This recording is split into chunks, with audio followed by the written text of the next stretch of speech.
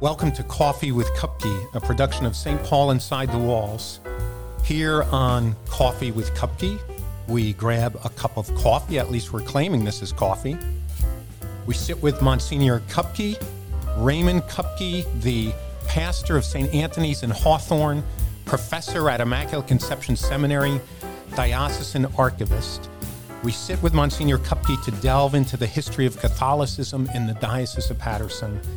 My name is Father Paul Manning. I am the vicar for evangelization for the Diocese of Paterson.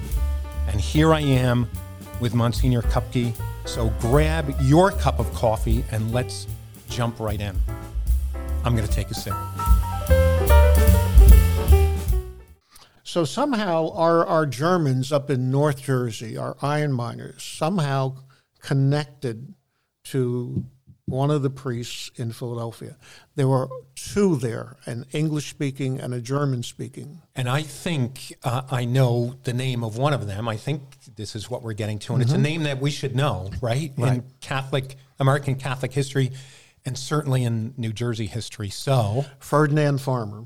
And I have to interject here, especially if there are any young priests who are watching or listening. One thing I regret not doing, which is something I think you have done, is keeping a record, a personal record of baptisms and marriages, because at this point I've done hundreds of those. Sure. And I kind of wish now that I had kept track of them all. Do you? I have. All right. So what registers do you have personal? The number? No. What do you have books for each? I just when I was newly ordained, I bought a ledger, one of those things, just a simple. And so what have you kept track of? Baptisms and weddings. Yeah. So like this is not an archivist at heart, right? So. Interesting. Yeah. So someday, those will be in the archives. Yeah. Farmer's sacramental records have been published 2 or 3 times. So I always worked over the printed, versions of them. Yeah.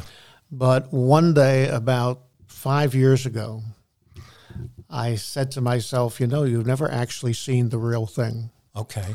So I carted myself down one summer day to St. Joseph's University in Philadelphia. In their archives, they have Farmer's records. And so I went down there and just had them in my hot little hands there it was very difficult. There were a couple of questions. It was interesting what I did not know about the records because I had never seen the original. Yeah, so what would be an example? I always envisioned, you and I know what sacramental registers look like today. Yeah. They're about this tall. And So in big my mind, books, in my mind, I figured that he couldn't possibly be carting these things around, that he must have had written scraps of paper, as he's baptizing and marrying these couples up in North Jersey. And then when he got back to Philadelphia, he would record them, yeah. But then when I actually got, his register's only this size. Okay. Perfectly fit in a saddlebag. Wow. And obviously, these things traveled with him up into New Jersey. So I'm sitting there with the book in front of me on the table, and I'm... this is really stupid, but it was a hot summer day, and I'm talking to the book. Yeah. Would you like to come home with me? I had at one point I was practically sitting on my hands because not only would it fit perfectly into Farmer's saddlebag, it also would have fit perfectly into my book that I had there. And I see even priests encounter temptation. Yeah. Yeah. Thank goodness. He didn't do anything rash. It was interesting, archival boxes are ordinarily either gray or light buff. Okay. For some reason known only to God, the one that Farmer's book in is ruby red. You could pick it out on a shelf without any problem. Yeah. So, and again, it's in his good a shape now as it was 250 years ago. Do we have any written anything from Farmer in our archives? No. Oh, too bad. No. Yeah. Maybe you should have. No, never mind. I didn't say that. I did say, would you loan this for an exhibit, in North Jersey? And they said, no, it might not come back. They kind of looked at me with suspicion, I think. All right, so we have Farmer going over the Phillipsburg Bridge or on ferry, and what year is this? The first visit by Farmer was in 1765. Oh, wow. Okay. So we know, quickly. Yeah. Based on that, we pretty much know when the first Mass was celebrated in what is today the Paterson Diocese, because we know the dates that Farmer was up here. And so the first Mass was? I think it would have been like October 26th or something in 1765. Yeah. And where? In someone's Ringwood, house? in Ringwood. Yeah. But it was basically the area today that is part of Ringwood State Park. That was where the iron mining. But each year that Farmer came twice a year, every spring and every fall for 20-some years. He only missed once when the British blockaded Philadelphia during the Revolutionary War. Okay. So we know, he would expand his visit each year. There would be different mining camps that he would visit. So he mentions a lot of places like Long Pond, which today is Greenwood Lake. Okay. He mentions Charlottenburg, which is now at the bottom of the reservoir by that name on Route 23. Yeah. He mentions way yonder. Okay. There's There's State Park and a yeah. forge up there, Yeah. Yeah. But is he celebrating the sacraments in homes or Yes. outdoors or Both. Yeah. Both. Yeah. And he's just pulling up with his horse and unpacking and Well, at that point, he was a known figure, so people would put him up for a while. Right, visiting twice a year. We have some letters. We don't have them in our archives, but Philadelphia does. A couple of letters of Farmer in which he mentions this. For example, he is paying a bill to some German merchant, some German religious goods merchants for holy cards and pictures, and he owes them, I forget how much money, and he mentions that, he can't get any money out of the people in West Milford because they have no money. Okay. So he has to provide all this gratis, Yeah. And how many years does his twice annual visit? Well, he starts in 1765, and he dies in 1786. So we're talking about 21 years. Wow. And he went right to the end. It's interesting, there were always two priests in Philadelphia, and there is no record of the other one ever getting on a horse and going anywhere. Yeah. But he does mention the other one. Before Farmer's last trip, that Farmer was in no more shape to get on that horse but nonetheless he did. He wanted to get up there one more time and do his thing. Now, do you know the details of his death? He just died of exhaustion. Yeah. Was it in Philadelphia? In Philadelphia. Yeah. And he's buried in Philadelphia. Okay. Can people visit his grave or? More or less. He's buried under the sanctuary in Old St. Mary's Church in Philadelphia. By the time he dies, there are two churches in Philadelphia. They had built a second church a few blocks away from Old St. Joseph's to expand the mission, and he's buried under the pavement of that church. Yeah. So how are people, what's happening with catechesis? How are people being prepared for the sacraments? Is he setting up systems for that, or is he doing that himself when he gets there? A little bit of both. He mentions, some of the stuff we construe from his sacramental registers, but he apparently trained somebody up there to baptize in his absence in an emergency. Wow. Because several times in the register, the name of this gentleman comes up as the baptizer. And Farmer includes the notice that he's an intelligent man. So he must have been trained, commissioned, whatever, by Farmer. This is really the beginning of lay ministry in the Diocese of Patterson.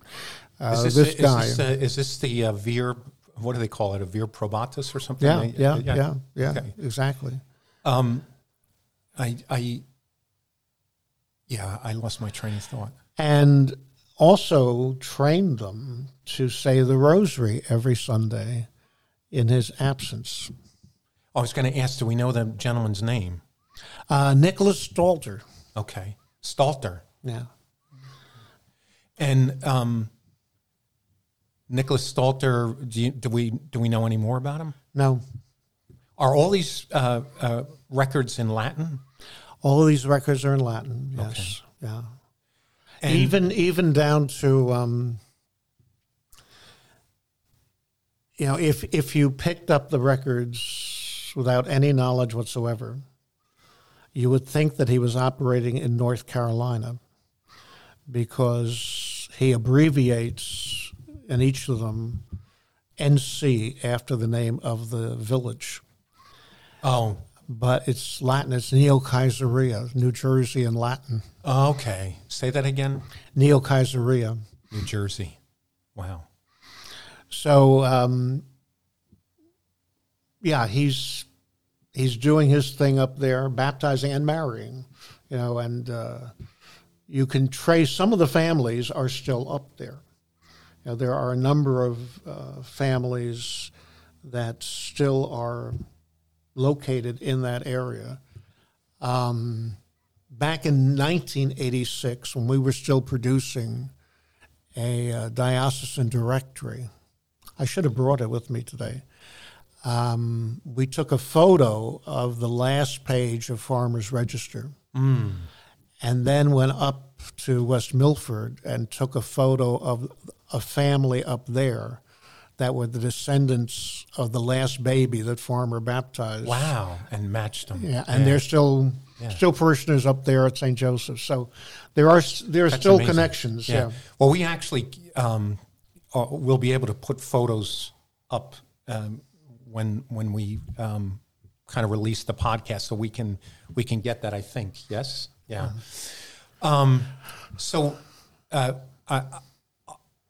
Is it Farmer for these 20 years doing it all alone? Yes. Okay. Yeah. So when does I don't want to, maybe we should save this topic, but I just, before we leave Father Farmer, is there anything that people really, really, and some last things that people really ought to know about him? He bought into the American dream. He was a noted person in Philadelphia at the time because of his university education in Germany. So he is the first priest to hold public office in the United States of America because he was appointed a trustee by virtue of his position as the senior Catholic clergyman in Philadelphia. He is on the original board of trustees of the University of Pennsylvania. Wow. And, apparently belonged to several societies in Philadelphia of a philosophical and educational nature. He was a noted person in the Philadelphia scene of the time. And refused to serve as a chaplain to the British Army. Oh, okay. Well, every Irishman is very happy with him now. Right. So Just three final questions on Father Farmer. Do you know much about his temperament? Is it? Can you figure anything out about that? Like his style of ministry, the way he related to people? Can only detect from the baptismal registers and the wedding registers that he must have been a very open character. He would have been at home with us today with what we sometimes encounter, because his ministry is extended to other minors, French and Irish. He mentions a couple of converts in his registers. He was dealing with baptizing children that were teenagers by the time they finally found a priest. To baptize them. So it was a very diverse kind of ministry, more so than we would think today, I think. Any sense of his preaching or written, talks that he gave? Are there any records of that? Not so much directly from him. We have one or two. Georgetown University in Washington has a collection of American Catholic sermons on the English mission, the Maryland mission, in the 1700s and late 1600s. I think there might be two of them down there from him, but a whole rafter from his contemporaries. So we know what their preaching was like in that period. So the last question about Father Farmer is, it sounds to me like this must have been a holy man, a zealous man. Yeah. So have the Jesuits ever considered as far as opening a case for canonization? As far as I know, no one has ever pushed him for beatification. They should. Yeah, I was going to ask you that. Yeah. Because he's remarkable. I tell people that in 1987, when our diocese celebrated its 50th anniversary, I tried to get Farmer's successor today, or then I should say, the pastor of Old St. Joseph's, to come up to our diocese for the Mission Sunday. Okay. Kind of making a connection between the first evangelizer and I couldn't budge him. It sounds like Father Farmer's partner. Yeah. Yes. I mean, when he said to me, "You want me to come up to Jersey on a Sunday afternoon?" And he doesn't know that New Jersey's the most blessed state in the Union, right? And I'm saying to him, I said, "But your predecessor did it, on horseback." And, he just thought I was nuts. He thought I was crazy. But but I went down there. They had a symposium later on for the 275th anniversary of the Jesuit presence in Philadelphia. Yeah. So this was jointly sponsored by St. Joseph's University, St. Joseph's Academy, Prep, St. Joseph's Prep, the high school, and Old St. Joseph's Parish, all of whom have the same roots. It would have been nice if he reciprocated. Yeah, exactly. Yeah. But I went down there and gave a talk at that about Father Farmer, about the Philadelphia Jesuit Catholic extension into New Jersey. Okay. So before we leave this, one last thing. I don't know enough about the Native American history, but is Father Farmer encountering any Native Americans at this point? No, by that point, they're pretty much gone. Okay. He does, so however, it would be the Lenni Lenape, right? Yeah. Yeah. He does, however, baptize at least one African American. Okay. A slave? A slave, yeah. Oh, okay. Wow. Yeah. Well, I'm gonna leave this here. I just want to mention that we will be talking about many, many other topics, some of which are contained in Living Stones, some of which are not. one of the episodes I'm really looking forward to is Weird Diocese of Patterson. So you've probably heard of Weird New Jersey. I asked Monsignor Kupke if there was enough to do an episode on Weird Diocese of Patterson, and I think he told me there's more than enough, and we could probably do a couple of episodes. So I want to thank you for this initial conversation, and I want to just tell our listeners and our viewers that you can keep an eye out for the next episode of Coffee with Kupke, an eye out or an ear out. In order to stay on top of news releases, make sure you follow or subscribe wherever you're listening. And if you are on YouTube, please do drop a like and hit the bell for notifications. While you're at it, make sure to check out the other shows produced by the Diocese of Patterson.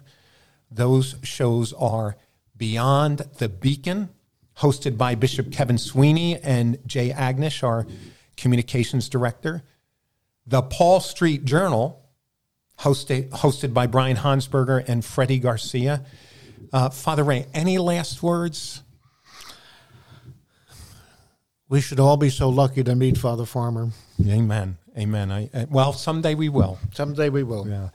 I want to give a special thanks to Joe Genexi, who is our sound and visual engineer. I guess I don't know if that's the proper terminology. Caitlin Ferrari, who's part of the production team, especially with the editing and a lot of the prep work.